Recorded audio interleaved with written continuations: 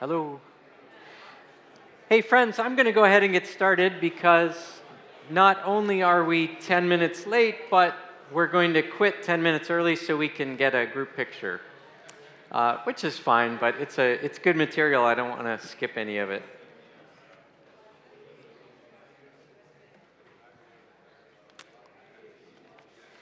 If I could invite you to find the outline of 1 Thessalonians, we'll start there. Just want to take a quick look at the structure of the letter.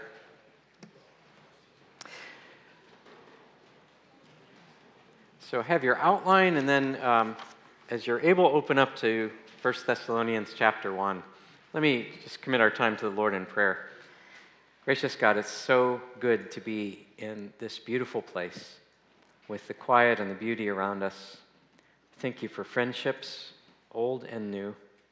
Thank you for the chance to meet in groups, in small groups, to share in private conversations, in large meetings.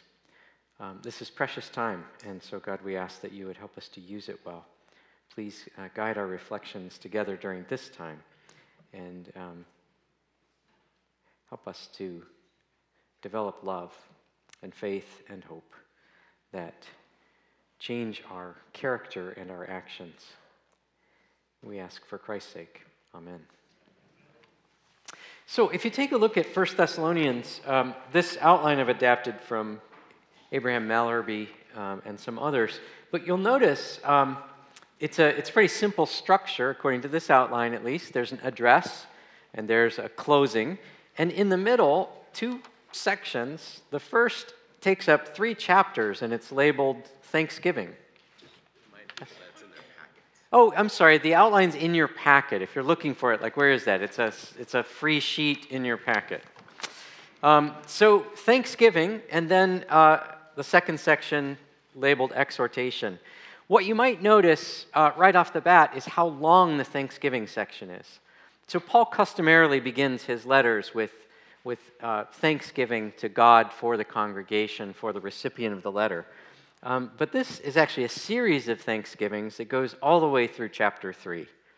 And I think that tips us off into something really important about Paul's strategy here, that thanksgiving and Godward orientation is the context in which he, first of all, retells their story together, their common life.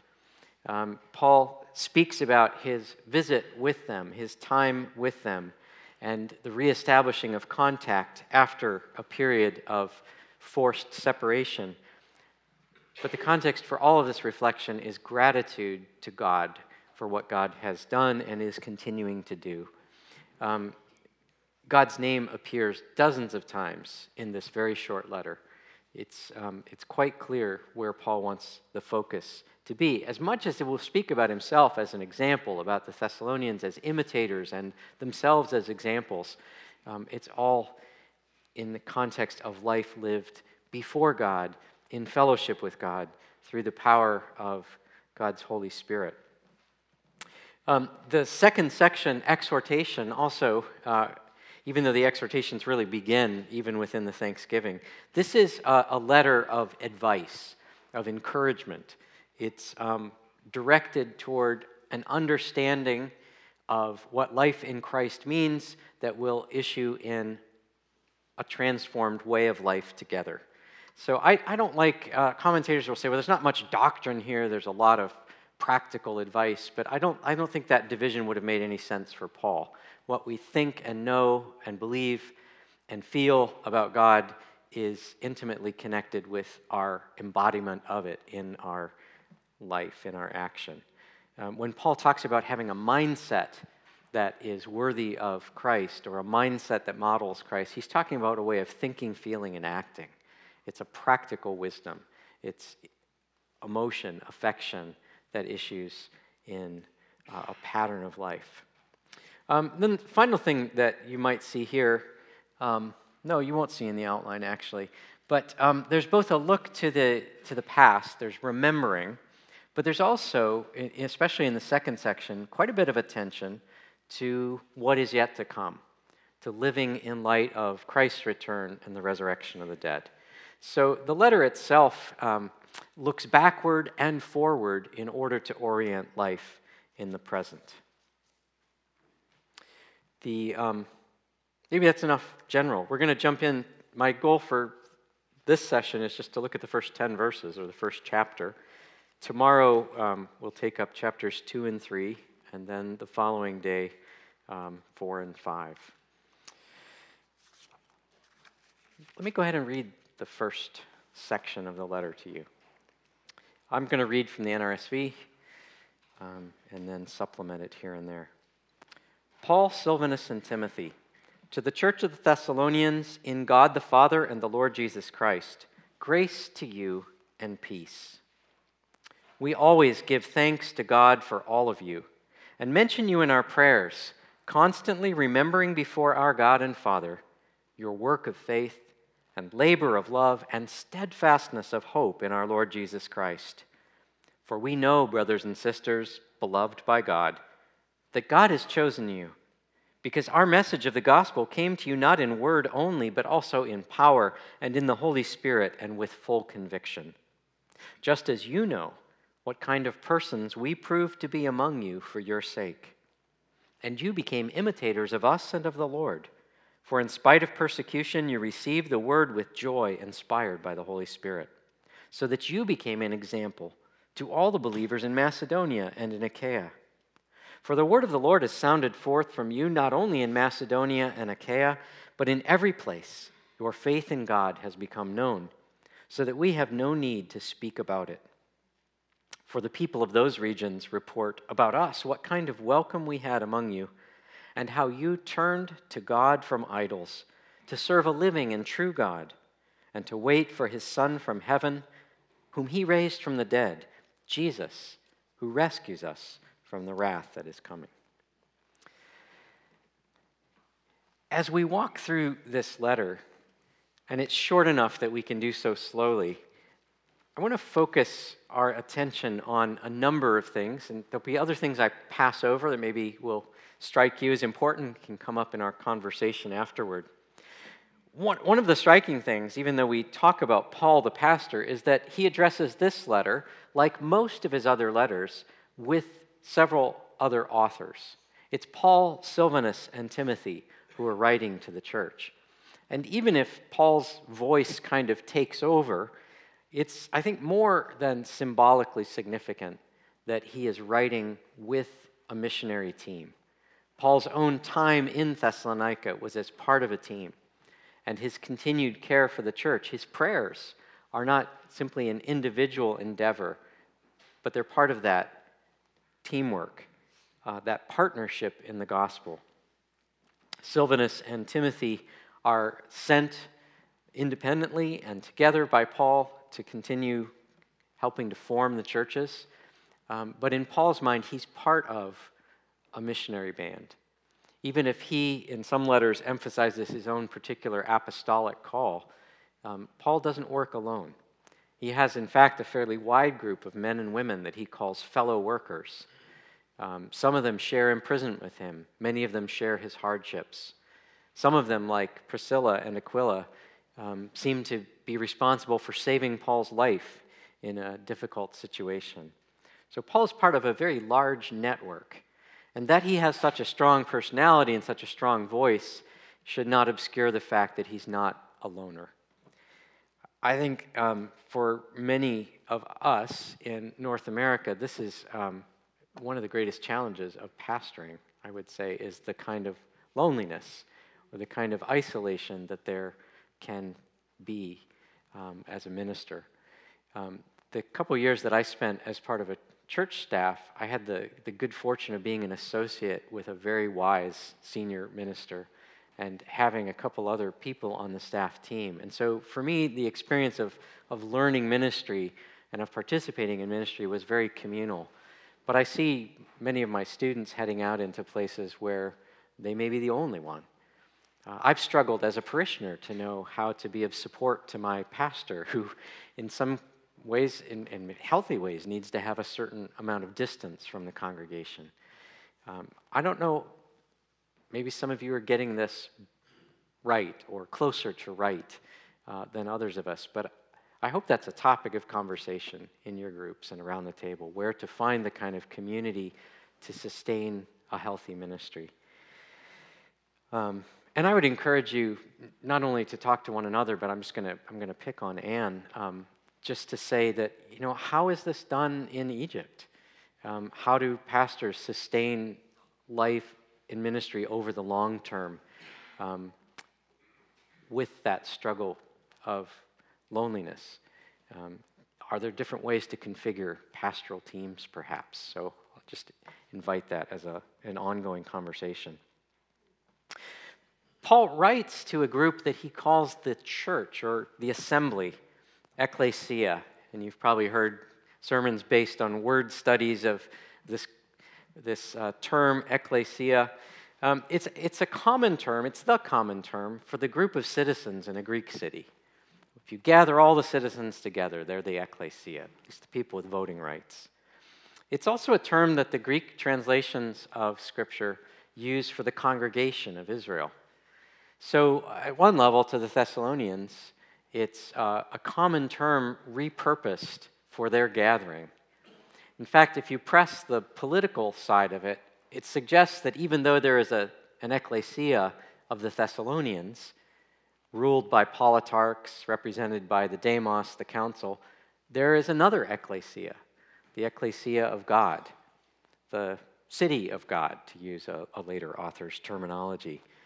Within Thessalonica itself, there is this other assembly oriented toward God that is organized by the politics of God's kingdom.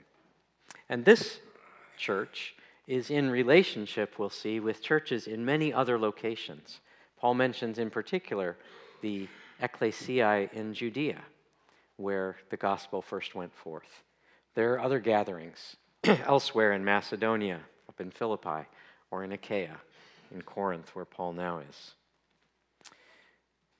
The church of the Thessalonians in God the Father and the Lord Jesus Christ. So it's a little puzzling to know how exactly to understand the in the Father. Malherbe suggests this is actually an instrumental, the church that is called forth by God's action, which is a possible meaning of in Greek.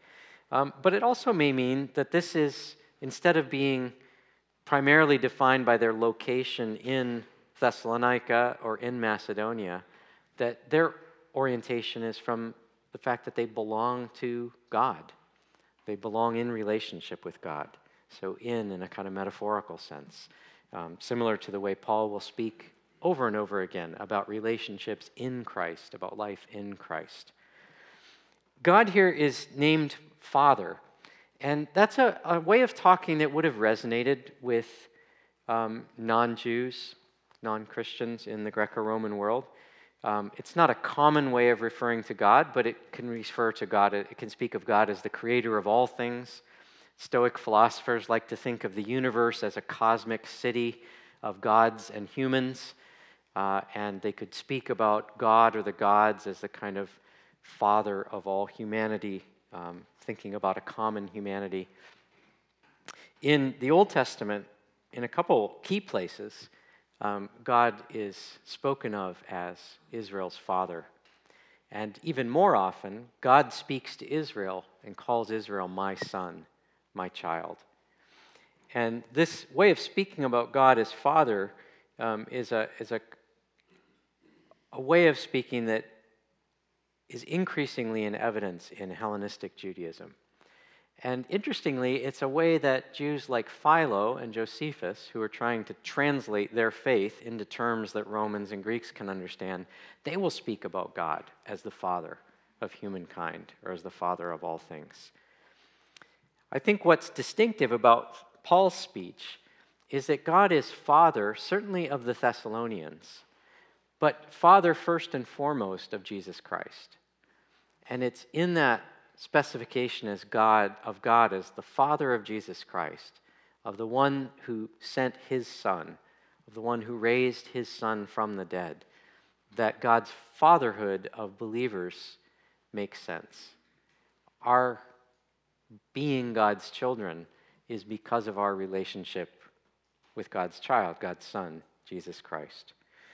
In other letters, Paul speaks about the Spirit in Galatians and Romans as the Spirit of adoption or the Spirit of sonship, the Spirit coming into our hearts that enables us to recognize, embrace God as the Father. So there's a whole story implied in this term, God the Father.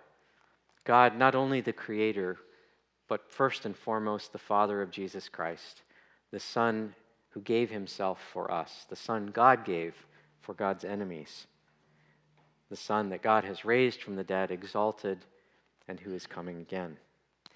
And that story embraces the whole first chapter, as we're reminded at the end, about God as the one whose Son is in heaven and is coming again, the one who will rescue us from the wrath that is coming. Jesus is referred to here as the Anointed One. If we were speaking Hebrew, we would be speaking about the Mashiach, the Messiah. This is virtually, it's a title that gets attached to Jesus' name, and it's a way, I think, of Paul continuing to keep in mind that although Jesus is sent to the Gentiles as the risen Lord of all, he is the one expected by Israel, the one promised to Israel. That in speaking about the Lord Jesus Christ, we have, as Karl Barth would say, even in the name Jesus Christ, a reminder. Christ, the Davidic heritage, the promises to Israel, Jesus as the fulfillment of Israel's hopes, and then this Greek name, Jesus, equivalent for Joshua. But in that Greek name, the openness toward all the rest of us who in him are adopted into God's family.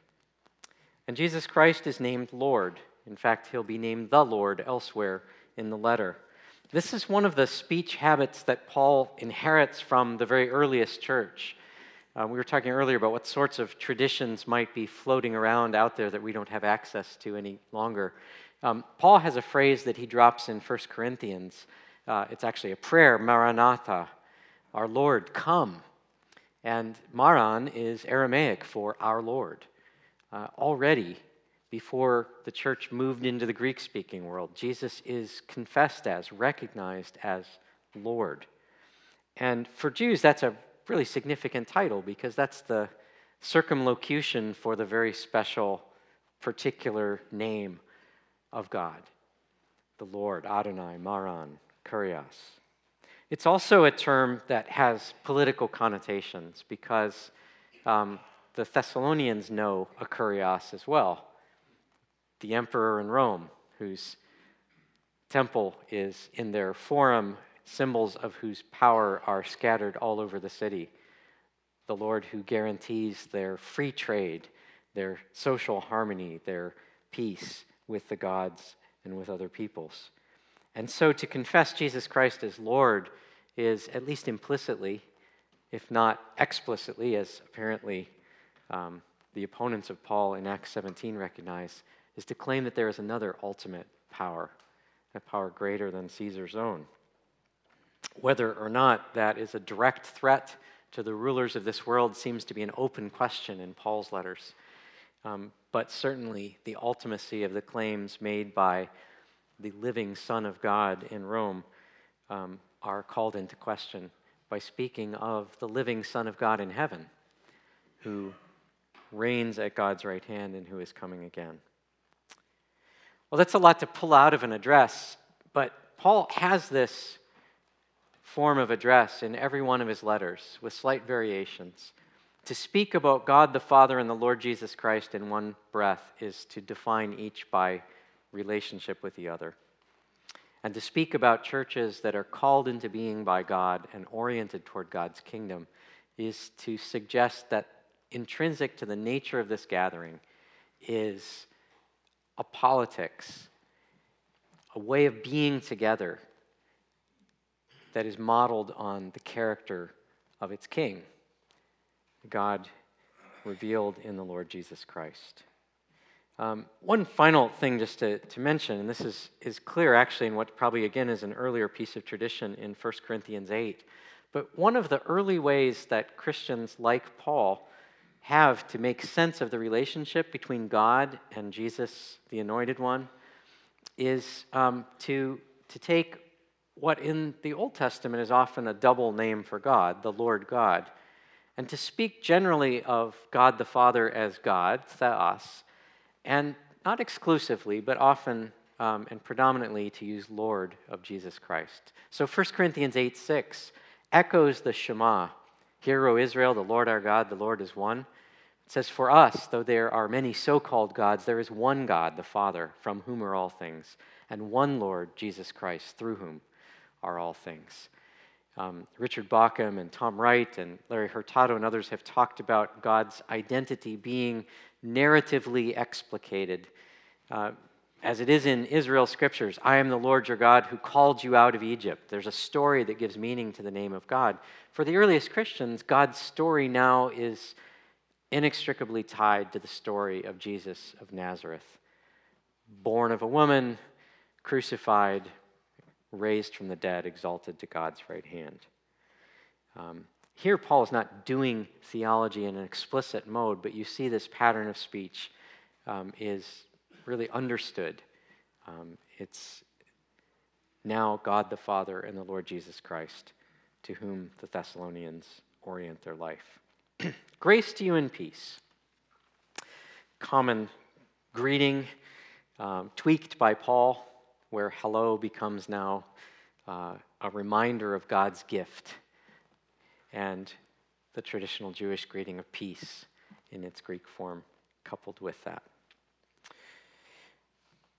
Paul's thanksgiving, if we move on to verses 2 and 3, Paul's thanksgiving reminds us that Paul is regularly in prayer for his churches. Anne challenged us last night. I certainly felt convicted by this. Challenged us to pray, to talk to God about our flock. And I guess I was convicted how little I pray for my students compared to how much I should be praying for them. Praying for their well-being, but also praying for insight to know how to teach, praying for insight to know how to understand. Paul speaks here as if he has regular times of prayer, always in my prayers, making mention of you, always remembering you. He's got a pattern into which the Thessalonians and his concerns for them, his thanksgiving for them, fits. And this note of thanks is for all of you. We're going to see this over and over in this letter, but Paul already is using a you plural throughout the letter, but he adds all to it over and over again. He doesn't want anyone to mistake that he's writing to them as a group, all of them. And again, last night as we were led to reflect on our congregations as a group and as individuals, Paul's language is going after that same thing, I think. We give thanks to God for all of you. We mention you in our prayers. We constantly remember before God, before our God and Father. Notice how Paul, again, emphasizes their connection. If God is our Father, then we are brothers and sisters, as he will call them often in this letter as well. And what does he make mention of? What does he remember? There's this beautiful triad of faith, hope, and love. But if you're looking at something like the NRSV, which is following the structure of the Greek a little bit more closely, you'll notice that faith, hope, and love show up as the modifiers of three other words. These are the motivations, but the actions that they produce are what get the rhetorical prominence. Their work, their labor, their steadfastness, or their endurance. Their faith, their hope, their love are expressed in this long, obedient, laborious, and yet joyful following of Christ. The NIV is a little bit more paraphrastic at this point. It supplies verbs that are perhaps implied by the ofs. Your work produced by faith, your labor prompted by love, your endurance inspired by hope. Something like that, I think, is called for. What is this relationship between faith and work, love and labor, endurance and hope. It invites us in preaching to explicate that. And Paul will do so in the letter in various ways. He'll come back to this triad, either singly or in other groupings. I haven't actually read the scholarly monographs on this, but based on the best work that Malherbe knows at least, it appears that this particular triad, faith, hope, and love, is actually a Pauline creation.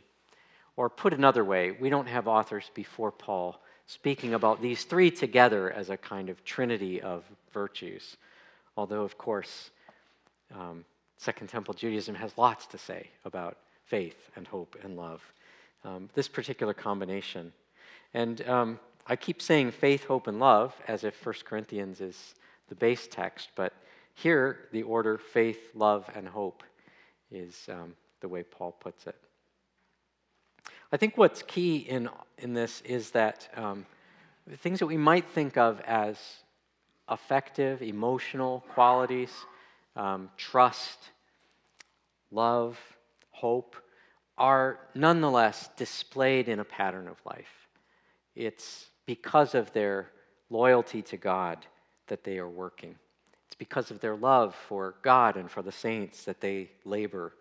It's because of their hope in what Jesus Christ has done and what he continues to do and in his return that they endure in the present. Paul moves on in verse 4 to speak about God, and he mentions God's love for them, and he mentions God's choosing them. And I think looking not only at 1 Thessalonians, but at the shape of Paul's theology more widely, as much as he will, in this letter, emphasize their pattern of life, their response, even their serving as examples for others, it's clear that God's action is prior to and continues to be foundational to everything that they are doing. He'll speak in the next chapter about God working in them, working through them. Here he reminds them that their faith and love and hope are generated by God's prior love for them, by God's gracious choosing of them. This idea of being loved by God is one of the ways that Israel learns to talk about its own election. There are different theories that you can find in Jewish literature for why has Israel been chosen. Different theories you find in the Old Testament. But one of the clearest, and I think it becomes, for Paul at least, the dominant explanation, is found in Deuteronomy. It's not because you were more numerous than other nations. It's not because of any quality of yours. It's because the Lord set his heart on you in love. Like ultimately, there's no explanation for election other than God's love. God loved your ancestors and so made promises to them and their descendants. When Paul wrestles with the place of Israel in God's plan, in light of Jesus coming and in light of the mixed reception of the Messiah, in light, in fact, of the rejection of the gospel by many of his kinspeople, at the end of Romans 11, the very last word he has to say is that they are beloved on account of the ancestors. The gifts and calling of God are irrevocable. And when he imagines this triumph of mercy, God's mercy on disobedient Gentiles like us, God's mercy on disobedient Israel, there's still an asymmetry in that mercy because the mercy of God to Israel is a special revelation of God's love and God's fidelity to the promises made to their ancestors. And the only explanation that Paul or the Deuteronomy can come up with is God is a God who loves freely and profligately and faithfully. Well, how do we know that God has loved you, brothers and sisters? That God has chosen you in love? Well, in verse 5, it's because The message of the gospel came to you not just with words, but with power and with the Holy Spirit and with full conviction. We see God's love because God has worked powerfully among you through the preaching of the word. Notice here again, the emphasis is on God's making the first move. Their response is possible because God has shown up in power and with the Holy Spirit and with a word full of conviction. God has also shown up in the second half of the verse in the persons of the messengers. And this is a place, and there will be many of these in this letter, where I'm hesitant to follow in Paul's footsteps. But Paul is not going to allow there to be much of a gap at all between the message and the messengers. God is at work in having entrusted the gospel to Paul and Silvanus and Timothy, to people whose lives embody in a visible way the self-giving of Christ. So God has shown up with power, with the Spirit, with a convicting message, and with messengers who proved to show in their lives the truthfulness of the message that they proclaimed. And yet, it's not ultimately about Paul or Silvanus and Timothy. He says in verse 6, "You became imitators of us and of the Lord." It's puzzled readers of the New Testament for centuries that Paul has so little to tell us about the life of Jesus. Nothing like the stories, the narratives that we get in the Gospels. And yet the figure, the character of Jesus that emerges in Paul's letters, I would argue, is deeply compatible with the life that is portrayed for us in the four Gospels. It's precisely in the self-giving of Jesus for us that Paul imitates Jesus in his own ministry, and that the Thessalonians themselves will imitate this pattern of life. So whatever Paul taught them about Jesus, it would have been, I would say, the same character that we meet in our four Gospels.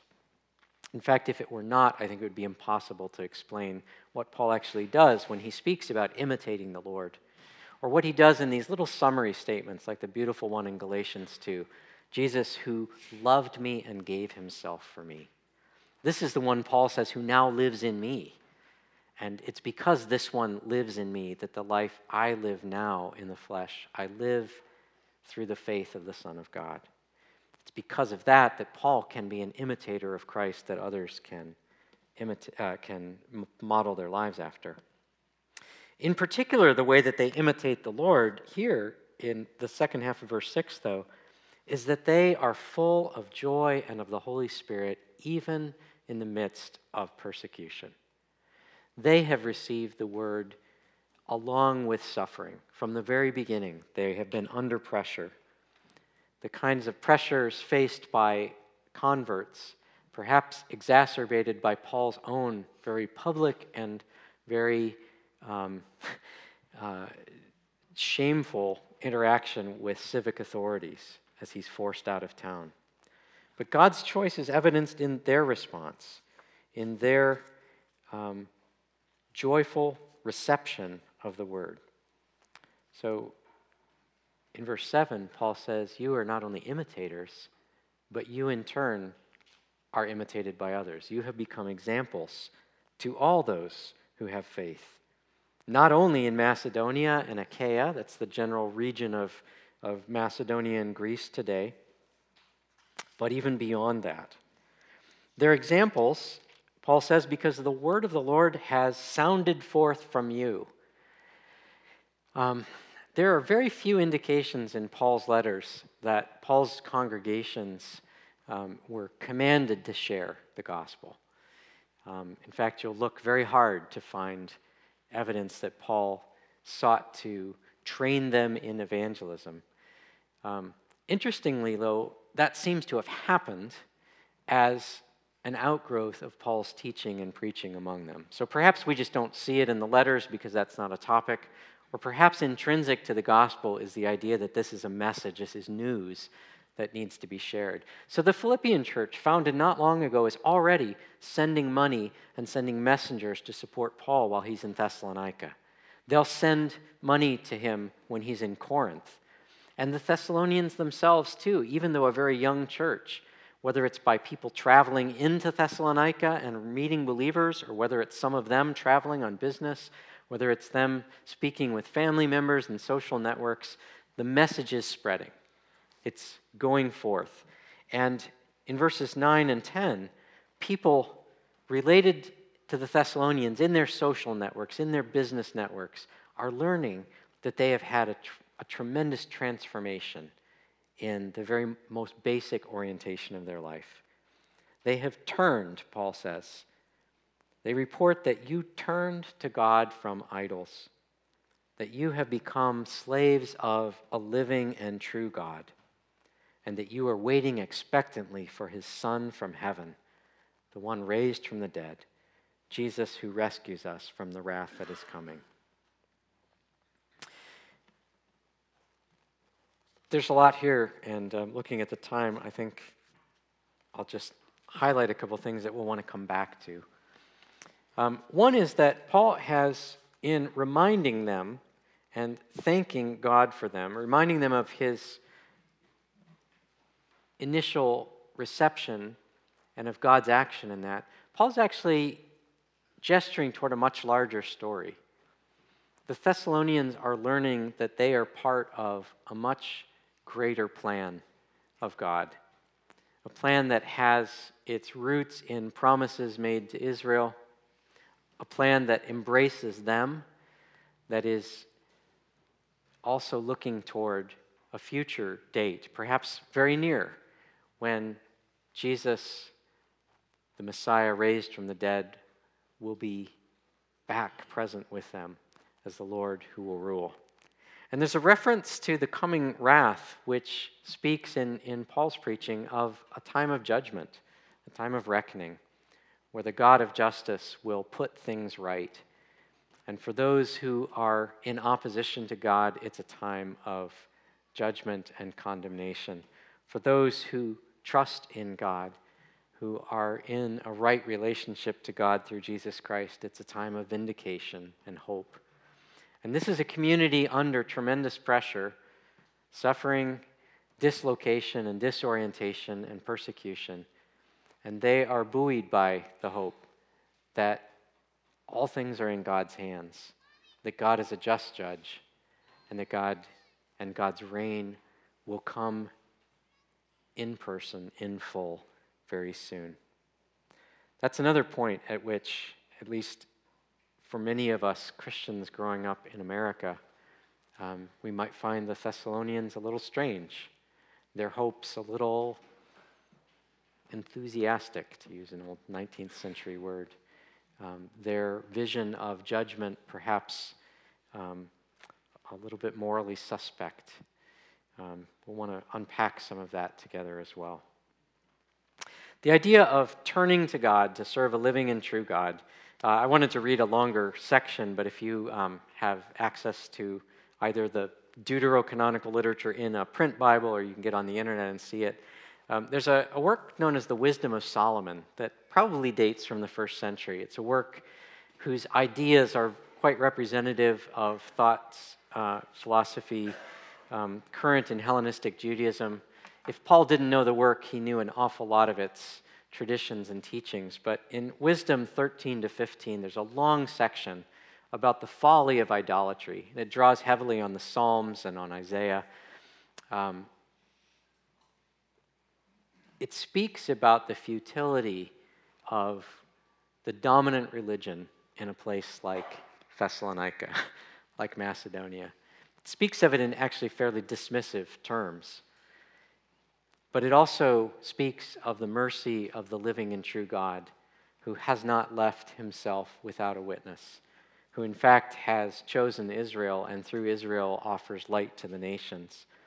And this terminology of the living God or the true God shows up here, it shows up in Joseph and Asenath, it shows up in Philo and Josephus. This is a way that Jews could talk about their God in a way that would connect with the non-Jewish world around them. And early Christians picked up on this as well. And I think it's actually a beautiful combination. God is the true God, not in some abstract sense, but because God is truly alive. As opposed to these dead idols, God is the one who ever lives, who creates all life, who sustains all life, who is our life. This living God is the one whose life and power have raised Jesus from the dead to life everlasting. And it's this God whose life is the source of our life. And the God who invites us ultimately to share that life with him forever. The living God. As we look tomorrow at chapters 2 and 3, and if you read ahead, look for the ways that Paul talks about his own manner of life and see how many connections you can find to the gospel portrayals of Jesus, or even to the very brief things Paul has said about the character of God. Look for the ways in which Paul's own pastoral practice coheres with and embodies the message that Paul preaches. I'm going to ask Troy to come up and give us directions about the picture before we all scatter. Thank you.